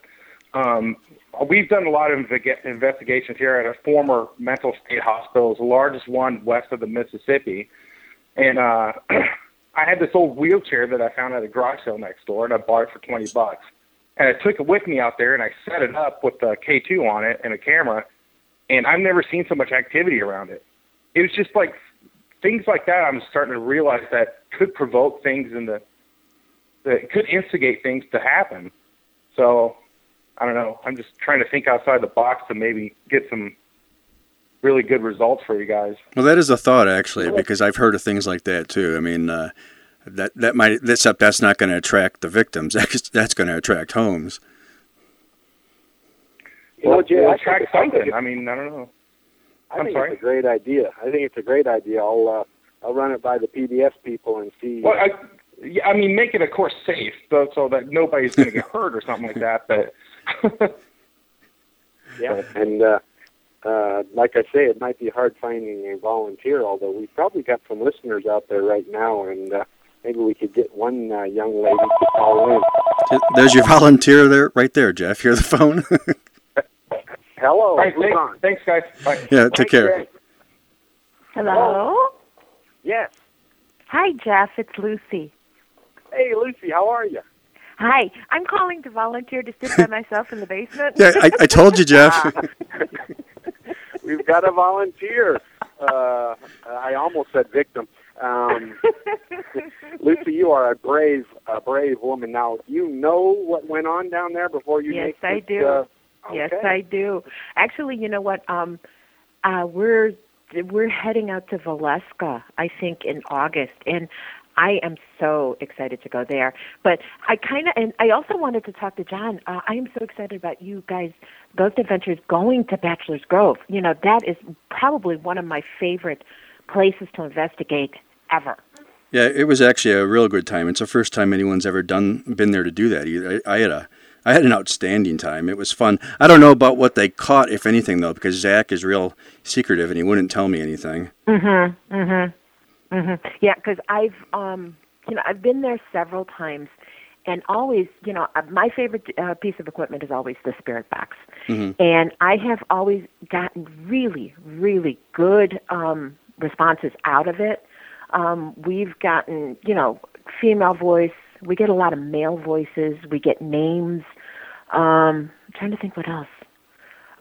Did you guys go farther back into the woods? Yes, I took them way into the... I've been going to Bachelor's Grove since longer than I want to say, late 70s. Yeah. I know every inch of that place. I took them way, way back into the part where the clearing, that odd clearing. I showed them every little thing out there because I know that place like the back of my hand. Yeah. Back by the teepee over there with the wooden structure that's back there. Exactly. I've gotten some really, really good spirit box activity out of that. So I am so excited about that. I can't wait to see that. I've heard voices out there. I've heard things out there too. As a matter of fact, when you see the Ghost Adventures, I did a reenactment for myself, which is kind of cool. When I was standing there one time, I heard an older lady behind me just go, "John." Real nice, not threatening, and I turned around and no one was there. Well, I spent like 2 hours doing a reenactment during Ghost Adventures for that, so you can watch my 30-second scene of just hearing my name being called. But that's awesome. Yeah, I've been told to go already in the teepee, so it was like. But I am so excited to hear about that. I can't wait to see the activity. And Jeff, yes, I'm volunteering. I will sit in the basement by myself. Oh, my God. Hey, Lucy? Yes. Before you go, I've got some listeners on that aren't paranormal in the group or the gang. Explain to them what a spirit box is. I don't even know what it is. Oh, okay. I'm sorry. A spirit box is actually it's an AM/FM radio that just sweeps back and forth. It goes back and forth. It doesn't stop on one section. And, the technical part I really can't explain. But what it does, it gives spirits or entities the ability to communicate. And a lot of times you'll have it going back and forth, and it's just basically white noise. And out of that white noise, you'll get voices, or you'll get reactions, or you'll get words. And I have used it at Bachelor's Grove. I've used it at Eastern State. I've used it at Bobby Mackey's. I've used it at Mansfield Reformatory. But the absolute best experience I've ever had with it was at the Stanley Hotel and in the Stephen King Suite. And in Colorado. Yes, in Estes Park. And I actually had, and this was when I first started, and I will kick myself forever for not having a recorder going. I had a conversation with a spirit, and his name was Philip. And it was pretty intense. It was pretty long, and it was absolutely amazing. And, of course, I have no proof of it, but you know what? In my heart, I know what I experienced, and that experience right there just sold me on the spirit box. Now, I know a lot of people don't like to use it because of the white noise, and I guess it's like an acquired taste. You either like it or you don't, and I just happen to be one of the people that I really, truly enjoy using it. I've gotten really good responses with it, and I'm one of those investigators, my investigative partner, he has all of the equipment, all of the toys. And me, when I go, I really rely on basically my senses, my digital recorder, and my spirit box. And I have to say that for me, that works the best. You know, I just go someplace and I just rely on my senses. You know, I can usually feel, or I can usually tell when there's something around me. And when we go to someplace, especially the Bachelor's Grove, I'll walk in and I know exactly what corner I want to go to. I have gotten, oh God, what did we get? We got a little girl giggling. I haven't been lucky enough to get any photographs with any type of anomalies or anything like that. Mostly all of my experience in the Grove has been mostly voices, feelings, but I'm telling you, I love that spot. I really love that spot all over. There's, heading back to the clearing back there, there's a spot where it actually, to me, felt like some kind of vortex. John, I don't know if you agree with actually, that or not. I've felt that. Yeah, exactly. I've had other people say the same thing. I've had people walk back there. I've actually had people walk underneath that teepee structure and actually pass out. Yeah. I know some people, the energy there is negative. Me, you know, it doesn't faze me in the least. If it's the darker, I'm going to run towards it. You know, oh God, you know, just, I have sat alone in the basement of Prospect Place. I've sat alone in the basement of, Saddamsville Rectory. And I guarantee you, when I get to Valeska, I'm going to sit alone in a room somewhere and try to see what's what. Tell you where you want to go in Valeska. I went there. Go upstairs, stay in the children's room, put multiple cameras on the floor from different angles and watch the balls move around, and the door will open and close. But get your camera on a wide-angle zoom so you can see the top and the bottom of the door so people can't say you're doing it yourself. Because I was there and we got amazing footage there. Really? Oh, I can't wait. Well, we have film of a door closing at Rolling Hills. So we were lucky enough to catch that. But I really can't wait till we get to Valeska.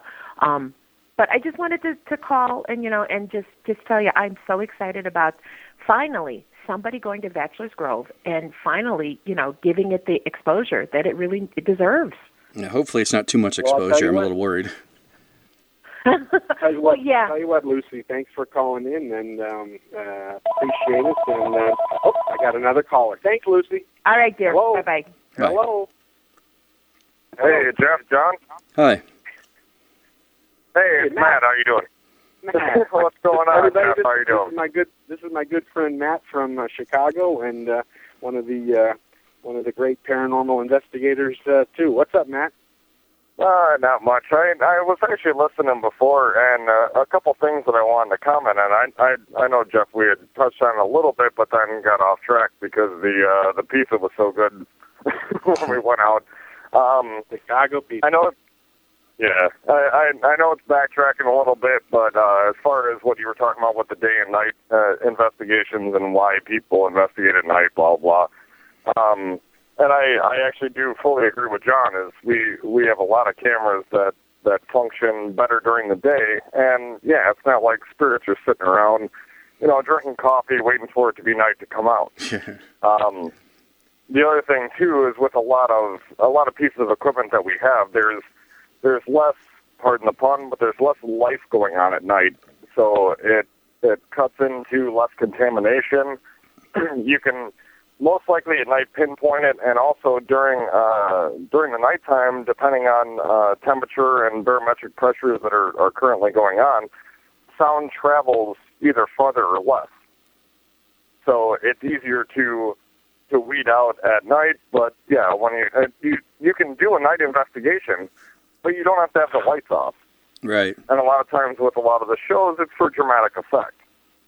Oh, exactly. But like I say, day or night's irrelevant. But like I say, the equipment, some things definitely do work better at night in the dark. Oh, yeah. Well, and you're also, you run into that thing where there's less activity on these places at night, so you're not getting the odd noises that you know, Matt, you have to eliminate if you want to make the audio detections worth anything. I think what Susan's trying to do is, I don't know if the post office is going to let us stay overnight, but I think we're going to be able to have it Saturday after it closes, so that we can eliminate as much excess outside noise as we possibly can. Yeah, and to elaborate on what she was just talking about with the spirit box, and a lot of the reason that people don't really use it, or some that do, they use it and they don't like it. Basically, what you're doing on the technical side of it is you're scanning through about 5 to 6 frequencies per second. So what that's doing is, even if you get a little blurb of like something like that, it's not a full word. So once a full word or a sentence or a phrase or something comes through, it's scanning over, sometimes 15 to 20 frequencies, to where that radio is not going to pick up. It's only designed to pick up a certain frequency at a time. So that's where the communication will come out more, and it's audible right on site. The one thing that we've done with ours is we've modified our spirit boxes to where there is no white noise. You just hear little clicks. There's no static, there's no nothing. You just hear little clicks, so everything that comes through is actually really clear. And we put an audio output in ours, so where we can hook it up to a digital recorder, so it's recording everything that is being caught at that moment. You guys are both way over my head. I'm just walking down there and going to be scared. Yeah, I mean, we've developed a decent amount of equipment. We have an EMF detector that will scare you, and an EMF detector, an EM pump, if there is any theory to it, but it's always worth giving a try. That does have, it's an EM pump with a yes-no indicator, kind of like the flashlight test. But if they can feed off electromagnetic fields, it's creating it for them and making it easier to communicate. And I swear, when you hear this thing kick on, you really want to be wearing like a lead cup or something to protect your parts. I've heard of those. I've never used those before, but I've heard about those EMF pumps. Are supposed to kind of make it easier for the energies to get through or whatever. All right, Matt, before you go, I'm going to give you 60 seconds to give me an idea, a concept that you've always wanted to be able to do at an investigation, that if you were controlling the entire environment, what would you want to do that would make this one unique and possibly give you the chance to discover something that you hadn't had before? What would you do? Oh, I'd want to have more than 60 seconds down there, but anyway, it's... talking about right now, on the air. Yeah, exactly. We only got 7 minutes. I know, Jeff. So basically what I want to do is I want to construct a controlled experiment as far as having bodies. I agree with the previous caller, but recreating a trigger object is the easiest way to refer to it. But also in the same respect to do it with the trigger object, do it without the trigger object, do it with more people, do it with less people, and conduct a control, and then see if there's any fluctuation after that. As far as if it has to do with in the back tunnel to where there's a whole bunch of bars and stuff like that. But I also would love to do a solo investigation, and I would love to have you do a solo or a solo EVP session, monitored by camera, just in case there is anything down, or just in case it does yield anything. Okay, I tell you what, we're going to have a lot of great ideas, and we're going to try to put it together in the best way we can without contaminating what's there, if anything's there. And I tell you what, Matt, thanks for calling in, and I'll talk to you later. Thanks for calling in. Thanks, Matt. Jeff, thanks a lot. Thanks, John. Nice talking with you. Okay. Bye. Well, John, do you see the ideas and this A-team concept that I put together with the greatest group of the best is you should see it, the ideas and the numbers of people that are interested in taking part in it, and it's getting quite exciting. And what's cool about this is I'm going to be filming this from start to finish. And like I say, nothing can be faked. So everyone in there is going to be filmed. And if they don't want to be filmed, they're not going to be down there. But there's going to be cameras everywhere, and we're going to catch every single minute. I just hope Susan has luck with this very famous Italian psychic. Ken's going to be there. But if I am intrigued to see both of those guys climb up in those Holmes escape tunnels with that original brick still there and just sit down with their back to the brick, close their eyes, and see what happens to these guys who obviously have something different about them that, they've proven over their lifetime. They feel things we all don't. But I just can't wait to see,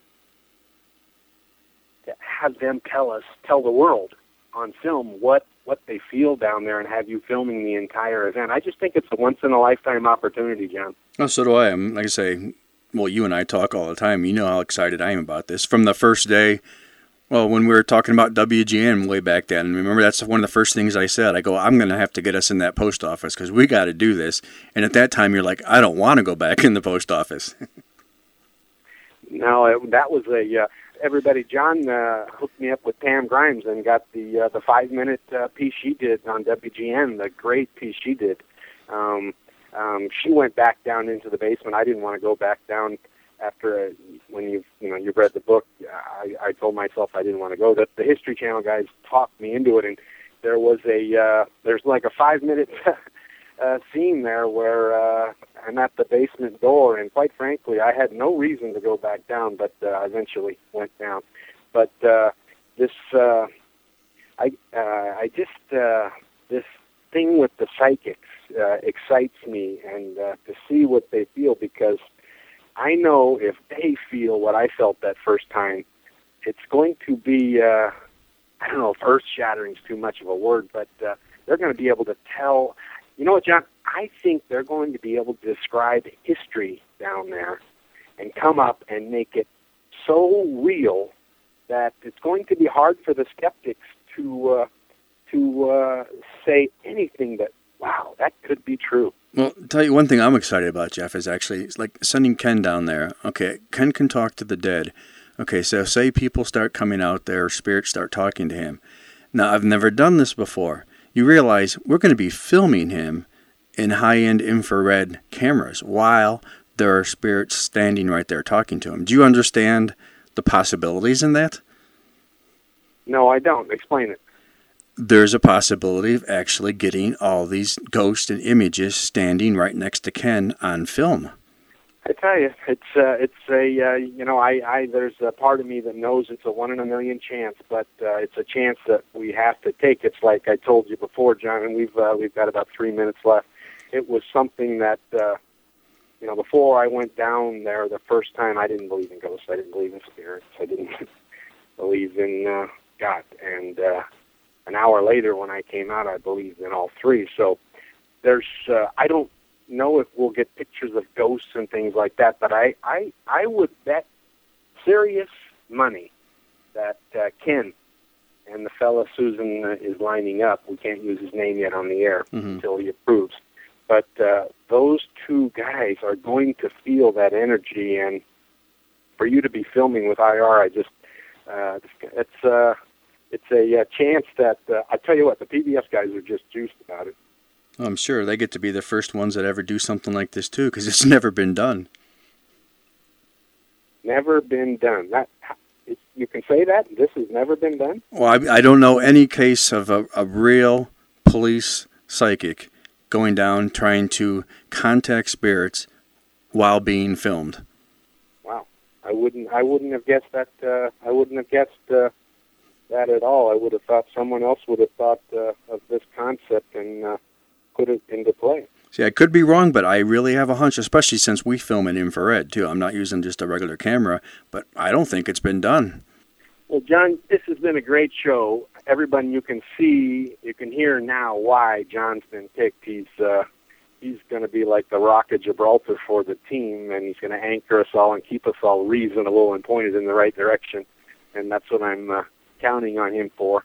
Hey, John, before you go, did you see that poll that ABC News put out yesterday that I put up on the Facebook page about 80 million people believing in aliens? It was on with George Stephenopoulos on ABC. Yeah, I did see that, actually. I'm into that kind of research a little bit, too, so I'm not going to really laugh. But, yeah, I did see that.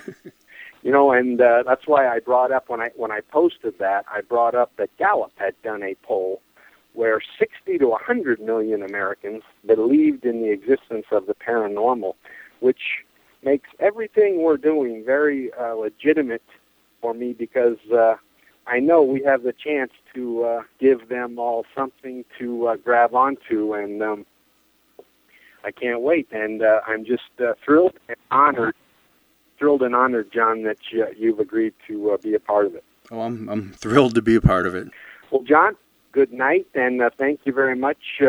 We'll be talking, and everybody, thank you very much for joining us tonight, and join in next week when I'll either have Mike Nichols from Pilgrim Studio and the History Channel on to explain inside baseball of TV, or we're going to be announcing the individual members of the A-team and going through their bios and resumes to explain to you why each was picked, and we'll have each one call in to put 10 minutes on the show, and it'll be a fascinating program. Thank you very much. It's been a great time, and thanks for listening. Bye. That was the Mudgett Report. You can find the Mudgett Report on Blog Talk Radio. Also, you can catch him here on Thresholds Radio. He has had a couple interviews with us. You can skim through our shows and find them. Thanks for listening. We'll be back next Sunday.